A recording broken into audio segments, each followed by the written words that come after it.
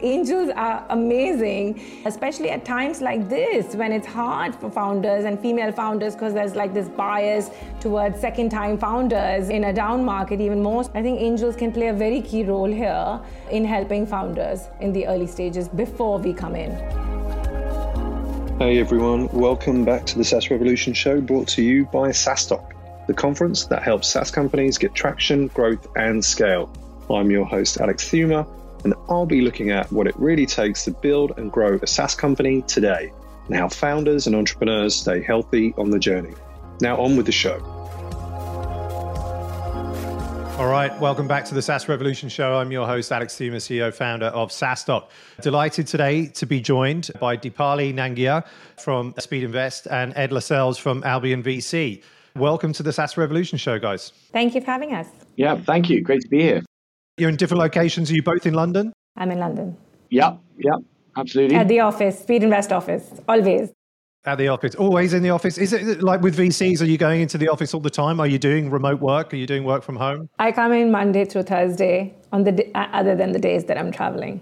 Yeah, 3 days a week. And it is noticeable just here in Farringdon where we're based. The tube is still pretty empty on a Monday and a Friday.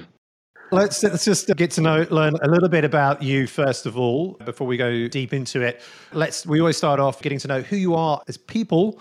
So Deepali, why don't you start with this deep question? Who is Deepali? Really deep, as you say. I'm a partner at Speedinvest with a focus on female and diverse founders. I joined Speedinvest 2.5 years ago. The first year I spent as a venture partner and joined full-time a year and a half ago as a partner. Speedinvest as a seed pan-European fund, investing across 6 sector verticals: deep tech, health, fintech, SaaS, consumer marketplaces, and fintech. And I've been here now 1.5 years, have made some actually SaaS investments last year, 3 of them. I was involved with 3 female founders. Separately, outside of that, I'm co-founder of Alma Angels, which is an angel community set up to create the next generation of female angel investor. And lastly, I'm a mother of 2. Very cool. Outside of investing and obviously parenting 2 children, which is a full-time job in itself, what else do you do? Any known hobbies? Any time for that? I love to exercise. So whatever free time I have, I do go for a run a lot. I go to the gym a lot. Of course, I don't think I have that much free time beyond parenting and working. I think I work. I also have Alma as on the side. I'm still very much co-founder there. Yeah, I'm trying to take some holiday every now and then. Thanks, Deepali. And Ed, how about you? You're starting on the outside stuff, that's what we're talking about. I guess I'm quite excited about the fact the tech VC band that I'm in has just got its first gig in the diary after the pandemic. We got a nice level of playing at various sort of tech events, tongue firmly in cheek. Played a couple of really fun gigs, and then the pandemic hit. The music industry, live music industry, obviously one of those that got badly hit, and then our band, we all started a day job. But we just got our first gig in the diary in October. Details to follow. But anyway, we started practicing. It's been great to get back in the studio. Anyway, but that is obviously on the side. The focus, I've been investing in venture since 2004. Begun life briefly, unimaginatively and safely by choosing a banking career while I tried to figure out what to do next. Was lucky enough to join just as the dot-com boom started going in full swing, and then actually floated a company on the London Stock Exchange. It was the first sort of tech company under these new flexible listing regime that then was worth £1.1 billion, I think, the point we floated it. And then we sold 18 months later for £8 million in the dot bust, which was like a real sort of initiation into the sort of corporate world. And then from that, just fell into venture, which is very different back then. It wasn't all tech, and it's very different to the sort of startup world now. And then the first few investments were in tech, were in software, and I've basically been investing in software companies ever since. And then now Albion we've been around for over 25 years. We've invested in 200 companies. We've had exit on NASDAQ, Stock Exchange, Oracle, Facebook, Apple, Microsoft. And then we've had loads of companies that sadly haven't made it at all, and loads in between. So have got our scars, but also loads of experience as to what kind of the commonalities are of companies that end up succeeding. Yeah, so about 50 companies in the portfolio at the moment, and just focused on early stage venture in the UK. Cool. Thanks for that, Ed. And you mentioned there about falling into venture and a bit of your journey there. Like asking you both, and maybe Dipali first, like why move into VC? What was it about VC? Yeah, so to be honest, I didn't have this linear path into VC. Like I came horizontally into Speedinvest. I had been angel investing and advising female founders for 7-8 years in the angel ecosystem, and also, of course, I built up Alma Angels. I had invested. I think the first angel investment I made went public, which was Pension B. It was a fintech. I think I was one of their first few angels, and then invested in 30 or so angel deals. Atomico gave me some capital for 3 years, so I'd invested as an Atomico scout.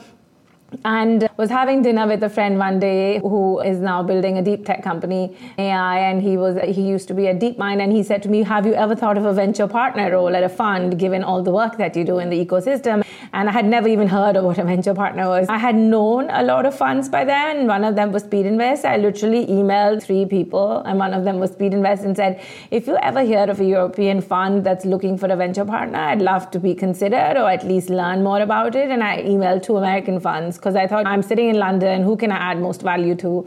And Speedinvest, Felix at Speedinvest wrote me back like immediately and connected me to the CEO of Speedinvest, who got on the phone with me like within a week and said, I love what you're doing for female founders in the UK. Would you be interested in joining us as a venture partner and doing the same? And for me, it was about investing more capital. I've always had only one KPI, which is how much money can I invest into strong women who are building big scalable companies. And I thought that Speedinvest would give me that platform. Never thought I would be a partner. Really, it wasn't about, for me, it wasn't the destination. It's always been about the journey. And I felt like joined Speedinvest as a venture partner, and it was supposed to be 1 day a week, and ended up being like, I ended up spending like 3-4 days a week with them. And then Oliver Hall, who's our CEO, I really joined Speedinvest for him.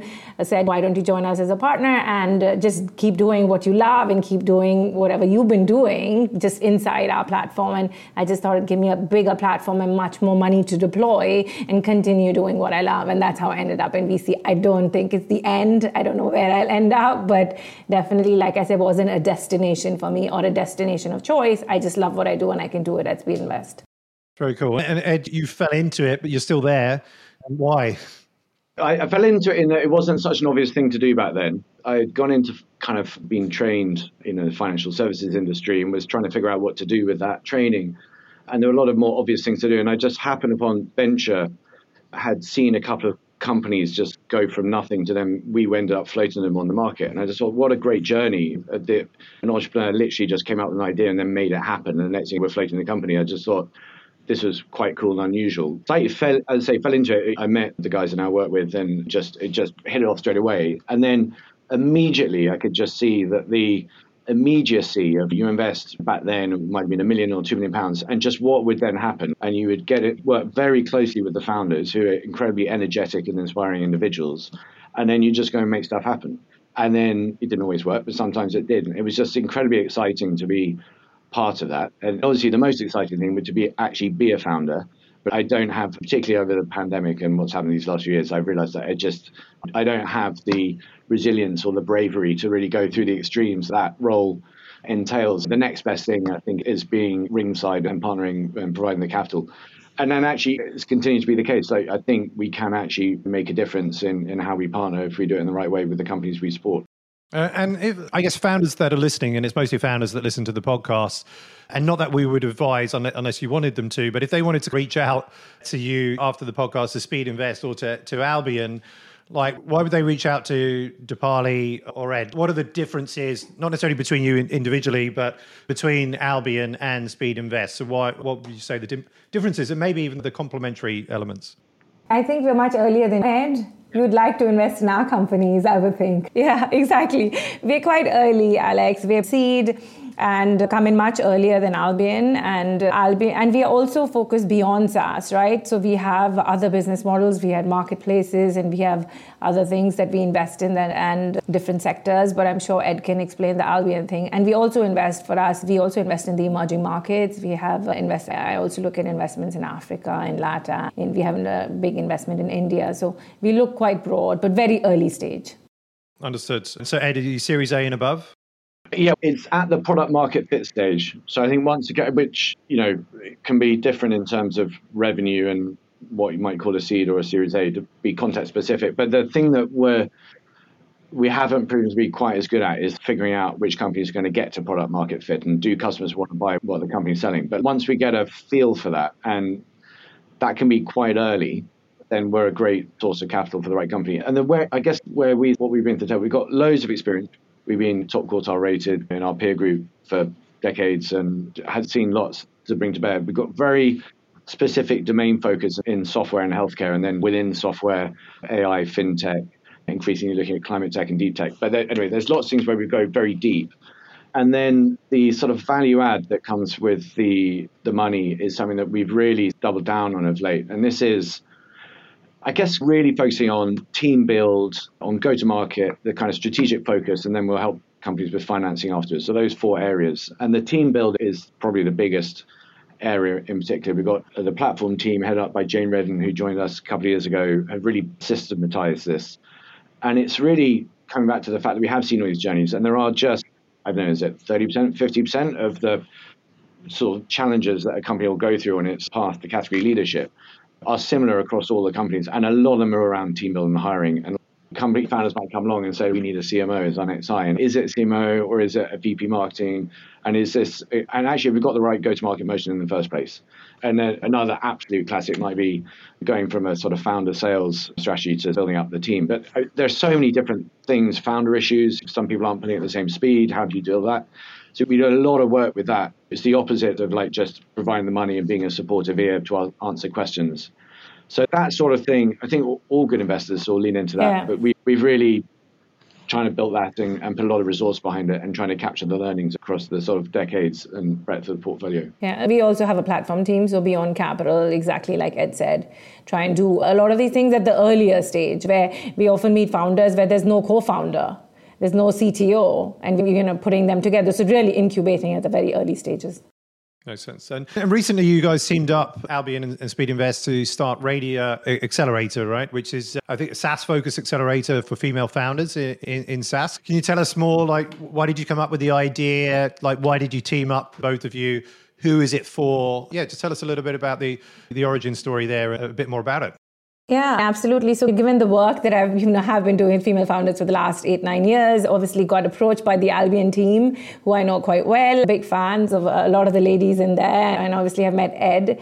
But they reached out and said, we'd love to do something. And so we brainstormed and came up with this idea. And of course, focused on SaaS, given Albion's focus on SaaS, made sense if we were to team up on something. And we would have liked to do something beyond the UK. But again, Albion's focus is on the UK, so we kept it to the UK. And for me, it's very simple, Alex. It's really building the top of the funnel, because there are lots of women who are at great corporates and who might be ideating, and how can we help them and also build our pipeline in the early stages. So it's very much about that. And also felt in the current climate, there might be women who've been laid off, or just like there's a lot of talent out there. And how do we capture some of that talent? And they might be interested in building, and how can we help support them through this thinking and brainstorming and learning process. So that was really it. But really, I don't think I have seen another accelerator who really starts within when women are still employed at corporate. So it's like the first of its kind. So very excited to be a part of it. And when I think I have a slide tomorrow, because it launches tomorrow, and some of the quotes in there. I think one woman wrote that I want to be part of Radia because I want to build the next GigaCon, and I'm like super emotional. So when I read that, I was like almost in tears, but yeah, very excited to be a part of it. And it's sort of Katya, Lauren and Val at our stage who've been coming up with lots of ideas as to what we can do there are lots of things that different people can do to address the sort of issue that we've seen, which is just there aren't enough companies that we're meeting in the first place that have got women running them. We'd analysed our stats, and actually we've got marginally better than average number of companies in the portfolio run by women, and it's still tiny. And then we go and look, and it's like we're just not seeing enough companies in the first place. It's not like half the companies we see are run by women and we're just unconsciously selecting the other ones.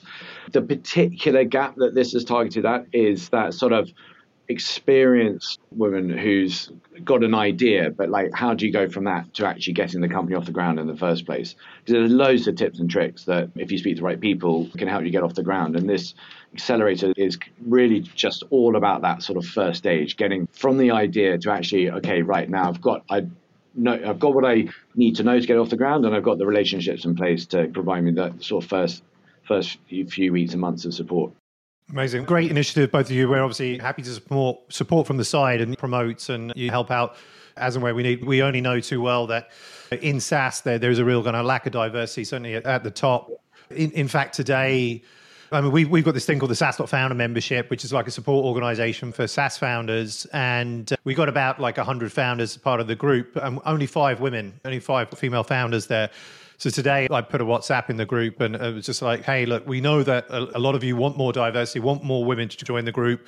My ask is to just reach out, obviously in the right way, to female founders that you know, just to talk to them a little bit about what it is that we're doing and just help share that awareness. But certainly there's more that we need to do within that space. And as I say, just 5 out of 100 is just not good enough, not good enough. And we should definitely follow up on that offline or after this, because the other thing that's been great about this is I spent my whole life pitching things to people, trying to get them to do stuff. So that's come to that stage. What's been amazing about the kind of radio accelerators going out to the ecosystem is there's not a single person out that said, do you want to get involved or can you help? Or everyone said yes. You've got the whole ecosystem is involved one way or another. And there's only so many kind of slots in the program, but we could have filled up twice as many, 3 times as many. And actually, I think you look at the people who are on the first cohort, incredibly inspiring individuals. So we're excited before we started. Now, having actually started, I think even more excited. Yeah, I would say just a few stats. I don't have the slide in front of me, but I was looking at it yesterday. 50% white, 50% non-white. I think of the non-white, I think maybe 28 to 30% Asian, and women from like Facebook, Google, Amazon. I saw the logos and I was like, this is phenomenal. Yeah. Amazing. Good stuff. We're going to just jump now into building and the early days of SaaS companies, right? I know it's the topic that you like to speak about. And let's get hopefully some portfolio examples in some of this as well. But let's start out with, how at the early days do you go about testing your ideas? Dipali, what are your thoughts around this?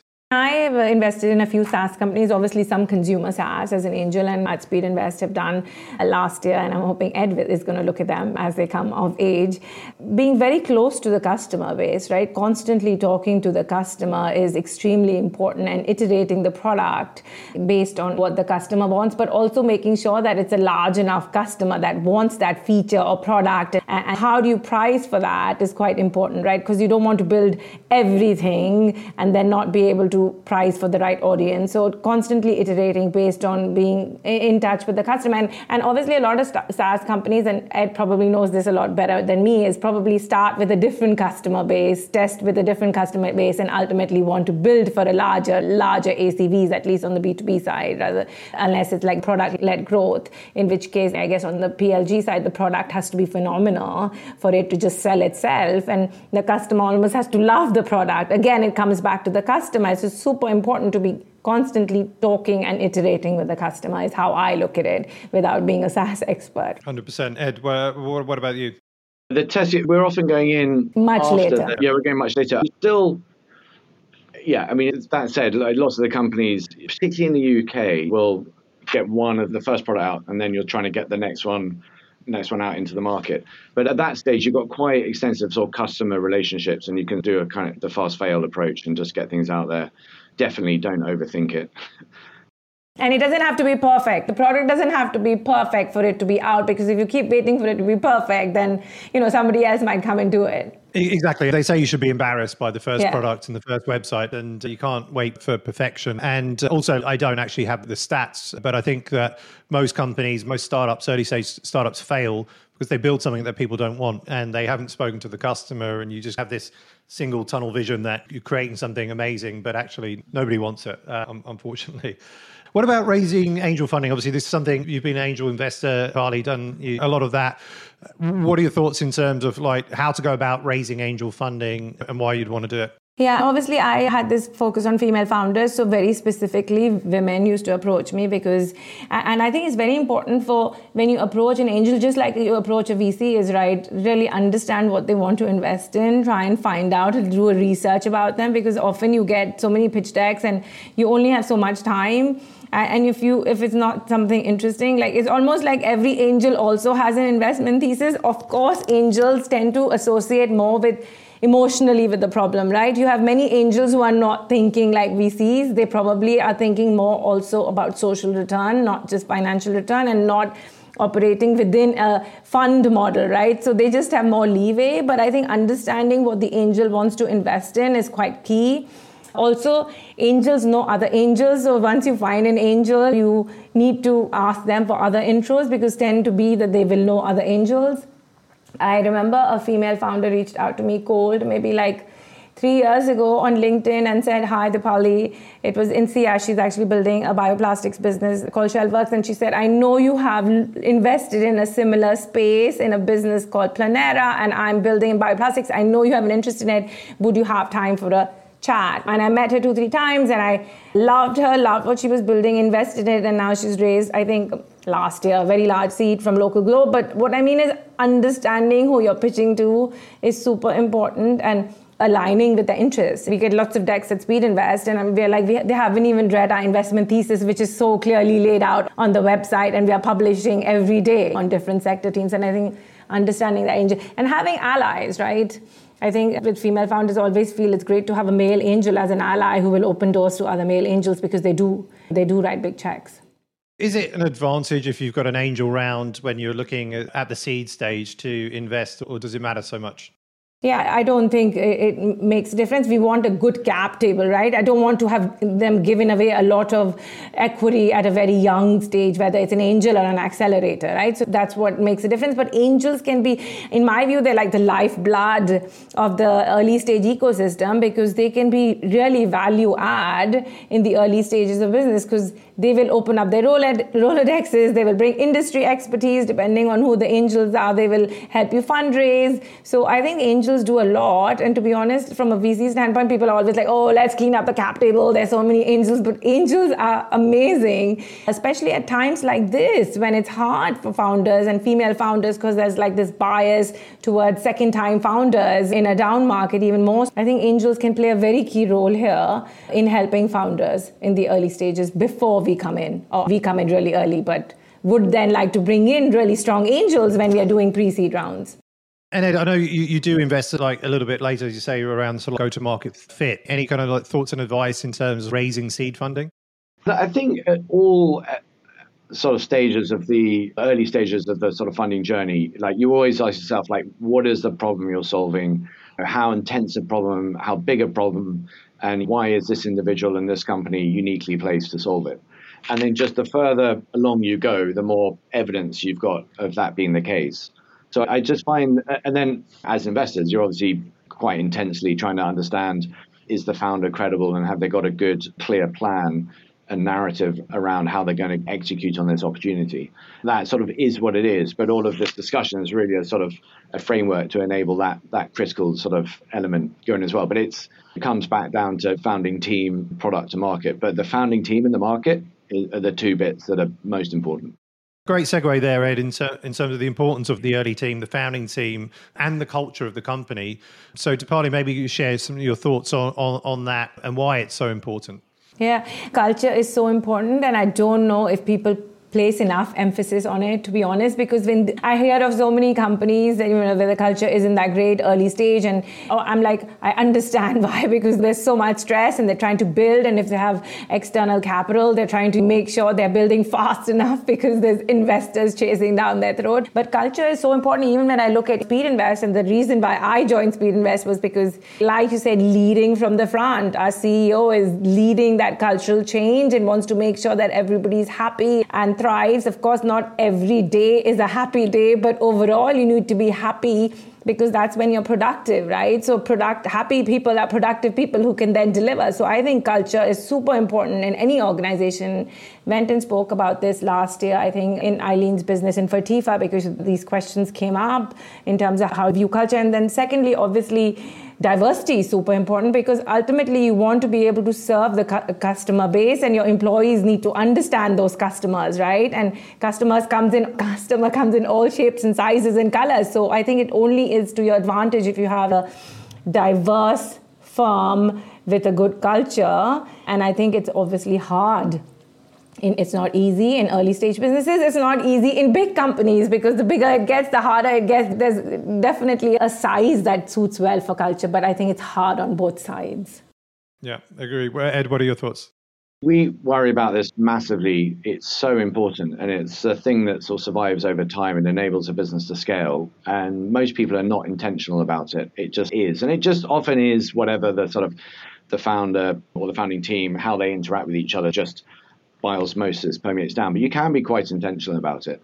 But I always remember the first time I read about the door desks at Amazon, and I just loved that story about just showing like there was this focus on cost control and details matter. And if Amazon was going to win at scale against these big incumbent retailers, it had to be just ruthlessly focused on execution. And that really just brought to life how important culture was. And it's quite interesting seeing what Revolut's going through at the moment in terms of another form of culture, which has been fantastic for competing against the banks, who are incredibly powerful. But now they're going into this highly regulated world, need a banking license in the UK. How does that culture adapt to the different responsibilities that will then come with going up to that next level? It really matters. And it sort of comes up right in the early days. I guess some of the early values, what sort of behavior do you tolerate internally, but also how do you treat your customers? And if you're a cybersecurity company, are you going to cut corners in terms of what you deliver to customers? What does that say about how you treat security? And all these sort of things that sort of give little subliminal signals across the business. But we did have one company that had 70 employees when we invested, much later stage than we normally do. And then the year after we invested, it had 120 employees, but it had 50 resignations. And the team presented brilliantly. The company was in a great sector. The product was superb. But there was this cultural issue that as soon as the business scaled over so many people, the wheels came off and people hated it and they all just started leaving. And every single person then there was a good person. So it wasn't like there was a maniac in charge but you know what I mean? It was like, it was a cultural issue it was just a blind spot. But like Ed says, you have to be intentional about it. I think that it's very important to be intentional about it. Agree. We're going to move into the quick-ish fire round, conscious of time here, and we'll do one question each. So we'll start with you, Deepali. What one thing has moved the needle the most for you in your career? I would say the allyship of men. I think they're phenomenal men who can change the trajectory of a woman's career. I think it's very easy for them to be inclusive, be it in meetings, asking them to speak, or whether it's career progression or any sort of or recruitment. I think men can really move the needle. And I grew up with a father who was an entrepreneur. Of course, he empowered, enabled me in many ways. But over the years, I've had amazing men, including at Speedinvest, the CEO, who has completely supported me in my 2.5 years and been a complete role model when it comes to that. Ed, what's the best advice you've ever received? So this is particularly relevant as an investor, but probably in other areas of life as well, but is never to get too happy and elated and potentially cocky when things are going well, and don't get too depressed and full of despair when things are going badly, because the ups turn down and the downs turn up, and just try and keep a level head throughout. Deepali, what is the hardest thing about being a VC? I think it's about saying no to amazing people, and you don't know whether you're right or wrong for a really long time, right? So I think I feel like it's so hard being an entrepreneur, and to say no to a person who wants to build a business is really hard. Ed, what is the best way to get in front of a VC? Undoubtedly through relationships. And I hate to say, because I appreciate that it reinforces the existing diversity issue within the industry, but if we have, which we do, thousands of inbound debts, you can't apply the right amount of mind share to each one. So if a really top angel has said this is the best company in their portfolio, you should spend time in it, you will look through the obvious things and go a bit deeper. And that helps, because often the most exciting investments are not obvious. I guess the opposite, Deepali, what's the worst way to get in front of a VC? We look at everything, even stuff that comes to the website, right? Which is why we have a web form, because exactly for that reason, because female and diverse founders don't have networks. So we try and get back to each and every person. But I do think that reaching out without even reading what our investment thesis is doesn't warrant a response back. We still send a response, but in my view, there should be no response if you're reaching out to a fund without even doing any basic due diligence on them. And I should say, I read every single email that comes in. It's just, but some of them are generic. But if someone's really cleverly written something, like you do take notice. I had someone who came into the office. She rang the doorbell downstairs and said, "Is there a partner free?" And there was like 2-3 people in the office that day. And she came up and she said, "I'm here from Paris and I want to pitch my business." And I was like, "Are you here to meet anyone in particular?" And she was like, "No, any partner."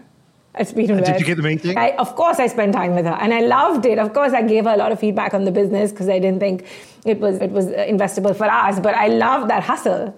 Yeah. Hopefully, after we publish this, you're not going to get tens of founders showing out downstairs. Alex, I'm going to kill you. Not a good idea. Not a good idea. We won't meet you. What book should every founder read and why, Ed? It's a bit obvious, but High Output Management by Andy Grove. It is just the foundation of everything. It just explains management from first principles. It's very good. Dipali, what's your one? I was going to say Monetizing Innovation. Absolutely love it. Talks all about the customer and how you need to figure out how pricing, etc. That's what I would say. What SaaS companies currently excite you and why? Dipali and then Ed.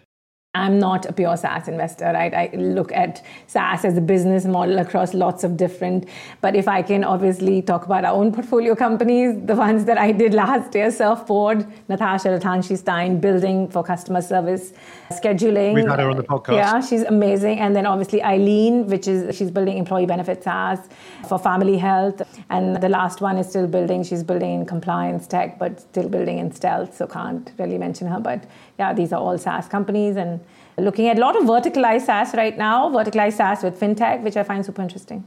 Cool, very cool. Ed? I think it's times when the market is so depressing at the moment, it's quite good to focus on the ones that have really broken out and won. And there aren't, if you think how long it takes, particularly in B2B, to really build a significant business, it does take a long time. Cloud native only started really in 2009 as a sort of standard, 7, 8, 9 years until you really see companies breaking out. And we do have some early ones here in the UK, like Darktrace, for all of the stuff that's happened since Float. It's still a fantastic business, incredible early story there. Onfido is doing super well. Sneak's doing super well. And these are great companies that I think should inspire everyone sort of starting out, like just show it is possible here in the UK. As Dipali mentioned, we're particularly focused in the UK. I think it's good to feel inspired and know these things are possible. These are great companies still surviving, doing brilliantly despite the market.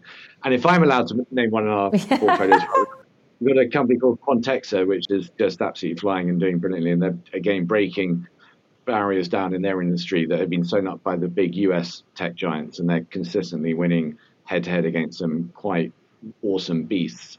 Again, I'm very inspired when I come away from meetings with that business. Awesome. Good stuff. We're coming to the end of the podcast. Really enjoyed it. It's not often we have two guests, but it brings a nice sort of dynamic to it and energy. But where can people find you both, I guess, kind of individually online and also learn more about the accelerator? I'm on Dipali at speedinvest.com, but also my details are on LinkedIn.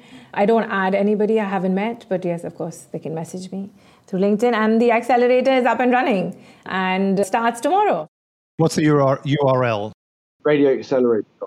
radioaccelerator.com. Yeah, that's it. Yeah. Very cool. We'll also put, when we publish this in the post, we'll include the link for this as well. And Ed, where can people find you online? Ed at albion.vc. And like Dipali, I do read all the messages that come on LinkedIn, but I'll only accept if I actually met someone. Okay. And who is the accelerator for? Like specifically, what's the ICP? What stage? It's women who are currently working in corporates or scale-ups, and they're thinking about building. They have an idea, and they want to just learn the ropes on how to get there, just how to start. Good stuff. Look, thank you so much for joining the podcast today. Your great initiative with Radio Accelerator. Really hope that thrives. And look forward to seeing you both in person, maybe at SaaStock in Dublin later this year. But thank you so much, Dipali and Ed.